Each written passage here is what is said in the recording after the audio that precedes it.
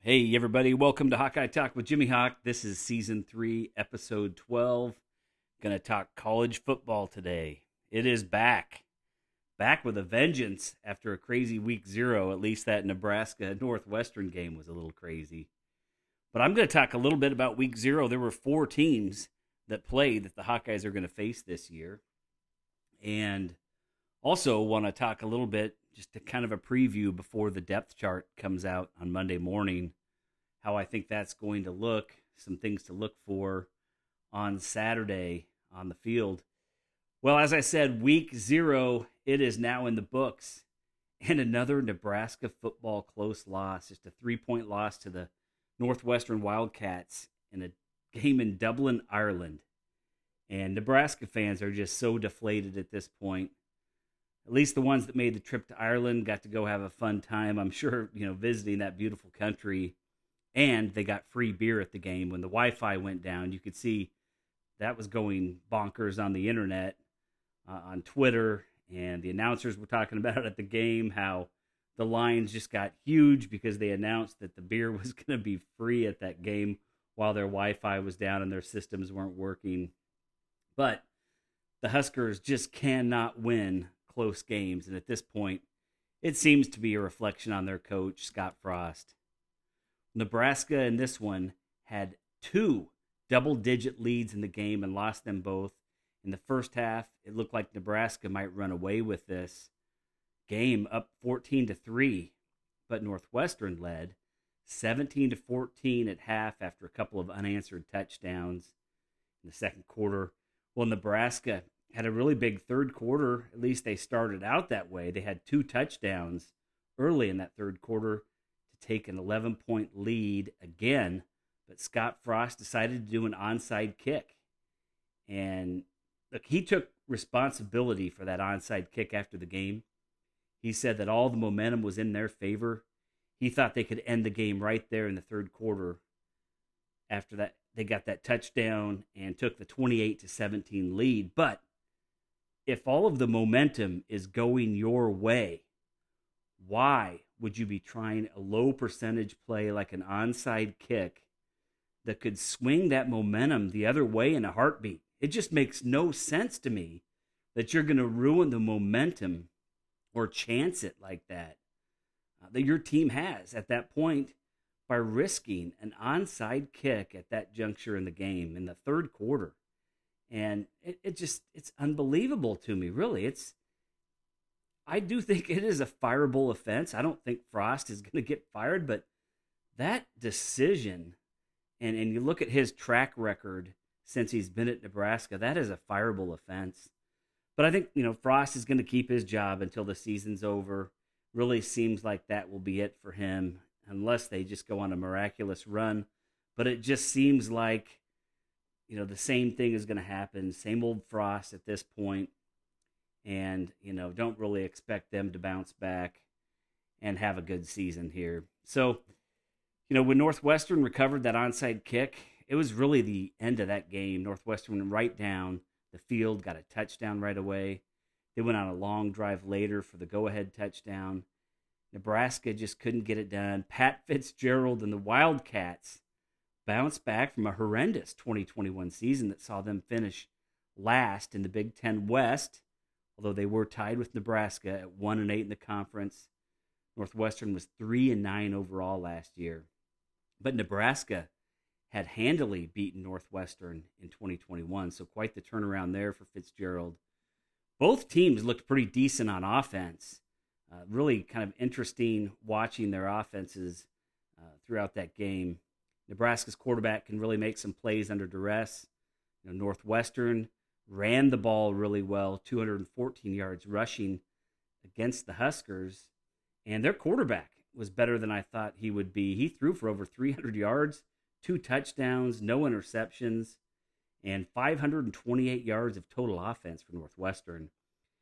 Frost, after the game, threw his new offensive coaches under the bus.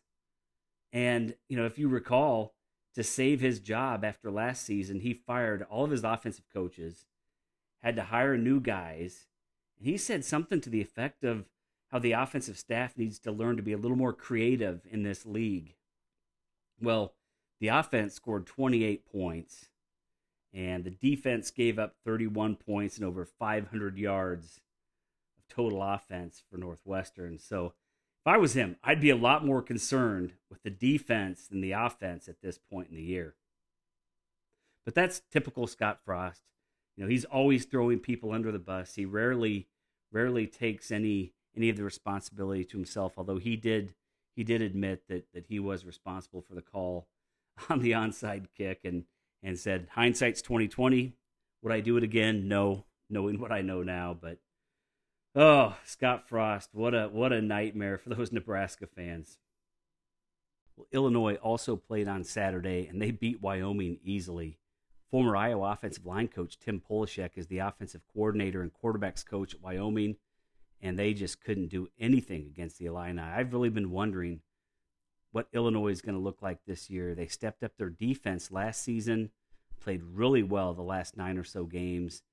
Very stingy defense as far as yardage and points, and it really seems like they're going to be a tougher team than we anticipated in year 2 of Brett Bielema, fitting well into that Big Ten West with a really good defense, and Bielema knows how important that is in this league. Well, Illinois only gave up 10 first downs to Wyoming. Wyoming was 1 of 12 on third down conversions, 212 total yards, just 30 yards passing. 30 yards passing on 5 of 20 completions. That's just a crazy stat right there. Illinois did it all on offense. They were 30 of 40 passing for 217 yards.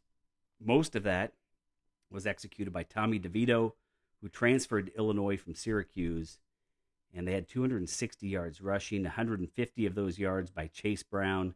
If you recall, he was a really good running back for Illinois last year. So it is going to be interesting to see how Illinois continues to grow under Brett Bielema in just year 2 as the head coach. One other note from week 0, Nevada played New Mexico State and won 23-12. The Hawkeyes host the Wolfpack in week 3 under the lights at Kinnick, and it's a rebuilding year for Nevada with head coach Jay Norvell having left after this past season to take over at Colorado State, and now they have first-time head coach Ken Wilson taking over. But Nevada was playing New Mexico State, a really bad team who was 2-10 last year, and they finally got rid of their head coach Doug Martin, who was 25-74 losses in 8 seasons at New Mexico State. How he lasted that long, I have no idea. But their new head coach is former Gophers head coach Jerry Kill. So that's kind of interesting there. But Nevada, they lost their quarterback to the NFL, Carson Strong.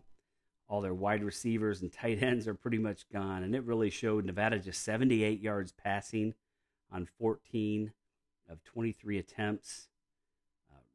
Rotating 2 guys there. Both completed 7 passes, but just over 3 yards per attempt. So they weren't going down the field at all. They did rush 45 times for 179 yards, and that was enough to pull out a victory over New Mexico State. They had just over 250 yards total offense, so they definitely did not burn things up there. And they gave up 300 to New Mexico State, mostly in the air. And so looking forward to a big win over Nevada under the lights at Kinnick in a few weeks. Well, now I want to take a stab at the 2 deeps for next week. They're going to be released Monday morning. And I just want to talk a little bit about who I think it will be, how it may shake out with some injuries that have hit the team going into the season. And let's kick it off on the offensive side of the ball at quarterback. It sounds like Spencer Petras has the slight edge in practice this year. Once again, with Padilla as the backup, third stringer Joey Labus is an interesting story. He considers himself a dual threat quarterback. And I wouldn't mind seeing another one of those leading the black and gold. It's really been since Brad Banks, since the Hawkeyes have had a quarterback who could hurt you with both his feet and his arm. But until he gets a better grasp on the offense, it sounds like it is Petras' job to lose for now. And if he's not getting it done, I think they won't hesitate to put Padilla in. Well, at running back, Gavin Williams is going to be listed at number 1 with LaShawn Williams at backup.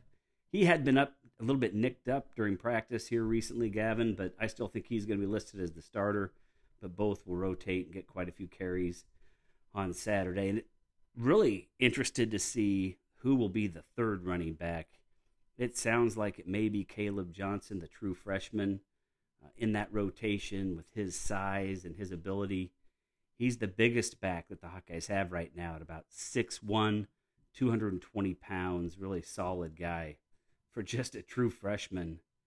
But fullback, Monty Potabom, will be listed number 1. And, it's pretty rare anymore that a team lists a fullback in their two deeps, but the Hawkeyes still do, as does Wisconsin. And Monty's backup is Turner Palisard. Big question this year at fullback for me is, will Potabom get a few more carries, maybe some screen passes, some design pass plays, get some more touches as the Hawkeyes are looking for creative ways to move the ball. Tight end is a pretty easy one here. Sam Laporta coming back for his senior year, and backup Luke Lachey is really poised for a big season in the passing game as well. But who will be the third tight end in those 3 tight end sets? Or, if the Hawkeyes get to some backups late in the game, will it be Addison Ostrenga, the true freshman? Sounds like he'll be a potential guy to be split out wide with his athleticism and speed, pass catching ability if they need some help on the outside. How about walk-on Johnny Pascuzzi from the Kansas City area? People have been talking about him. Kirk Ferentz has mentioned him a few times. Or the transfer, Steven Stylianos, the big fella. He comes in about 6'5", 260 pounds, and hopefully he's grasping that offense, can at least help as a blocker in there when needed. Now it gets interesting at wide receiver. The Hawkeyes only list 2 wide receivers, but they really have 3 wide receiver positions. It just depends on what formation they're in.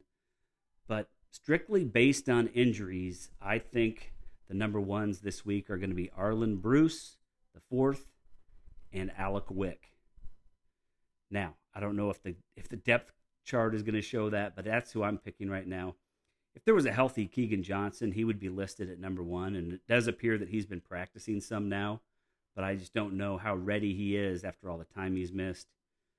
The other wide receiver, it would probably say Nico Reganey, giving it to the senior, but Arlen Bruce, regardless, is going to get a lot of playing time with or without a healthy Nico, but it's just tough not having Nico in there right now. He's out with, I believe it was a foot injury, and hopefully he's going to be back by game 2. Just all of his experience that he has as a senior. But it doesn't sound like he's going to go on Saturday.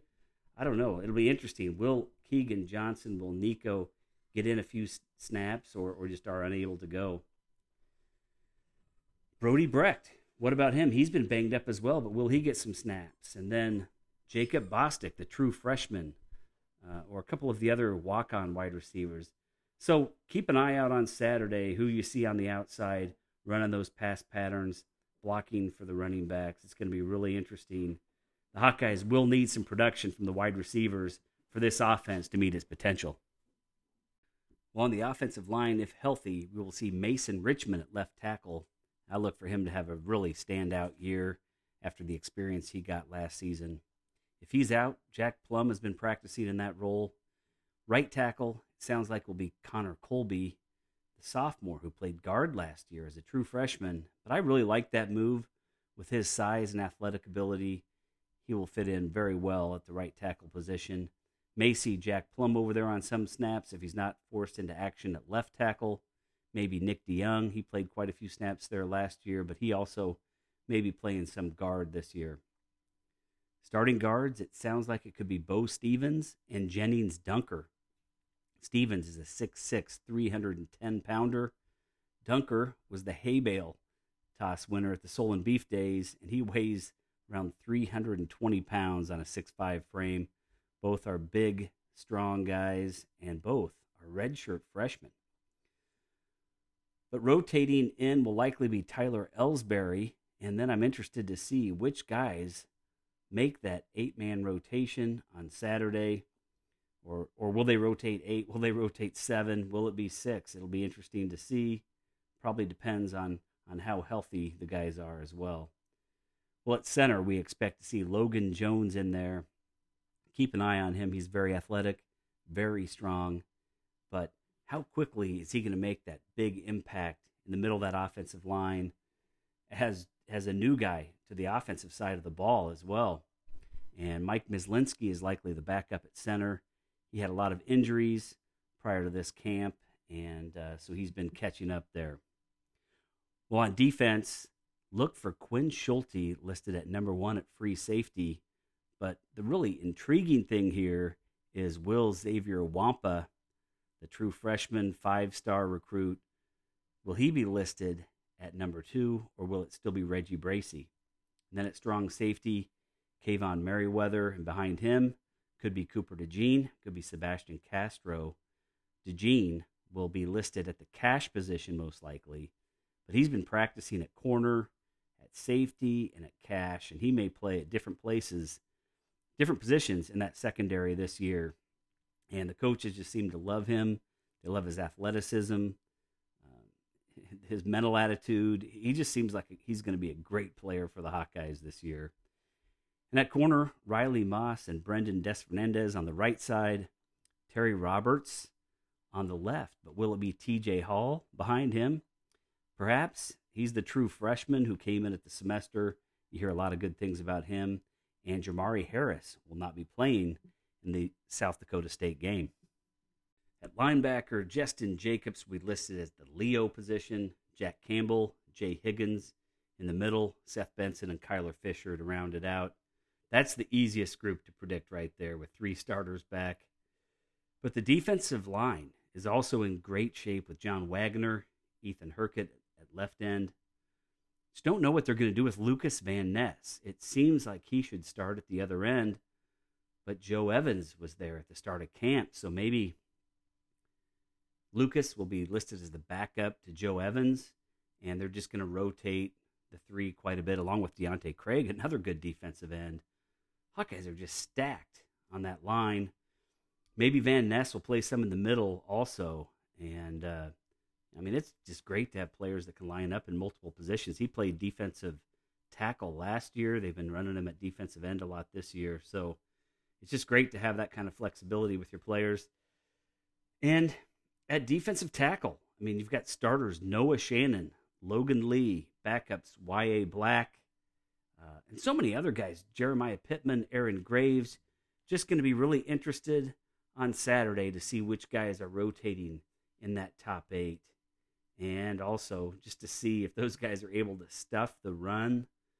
They're going to be big. They're going to be strong. Is this going to be a defensive line that the Jackrabbits can run through, and how much pressure they can put on the quarterback?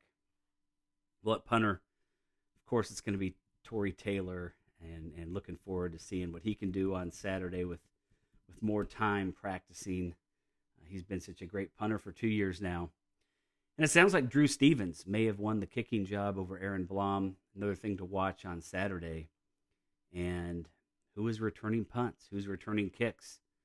Well, I like the idea of Arlen Bruce out there. I just don't think the Hawkeyes can afford an injury at the wide receiver position. They're so thin right now with injuries and defections. So I really like Cooper DeJean back there on punts or kickoffs. Maybe he can do both.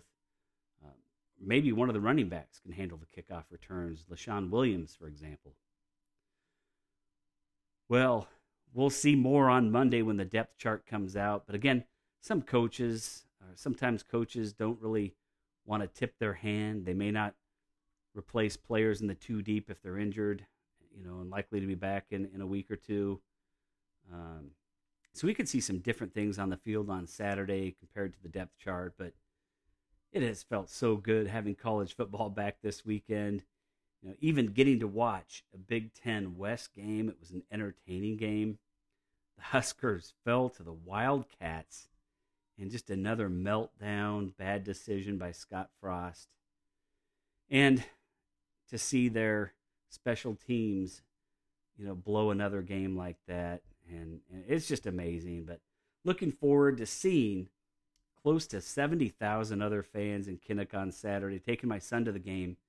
He's been to one other, but this is really kind of his first game. He slept through half of the other game a few years ago. So we are excited to get up there. Can't wait to see Herky come on out onto the field, the Swarm, the Wave. He's excited to experience all those things, those great traditions that we get to witness in Kinnick Stadium. Well, let's get the W on Saturday. Lots of interesting things to look for on the field. How does the offensive line look? And how the offense is looking. Are they looking better? That's going to be the key things that I'm going to be really looking for. So the Jackrabbits are going to be a decent team, and the Hawkeyes better be sharp from the start. Let's get that W, and go Hawks!